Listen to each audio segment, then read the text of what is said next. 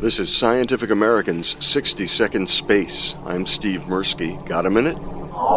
Earth is the only planet we know of that harbors life, but could some exoplanets be even better for life? It just happened that in our own solar system, the Earth is the largest rocky planet. Astronomer Dimitar Sasselov directs the Harvard Origins of Life initiative and wrote the new book, The Life of Super-Earths. Now we know that planets which are rocky but bigger than the Earth are plentiful. They're around other stars in big numbers. And we certainly know that if you're smaller than the Earth, a lot of things go wrong.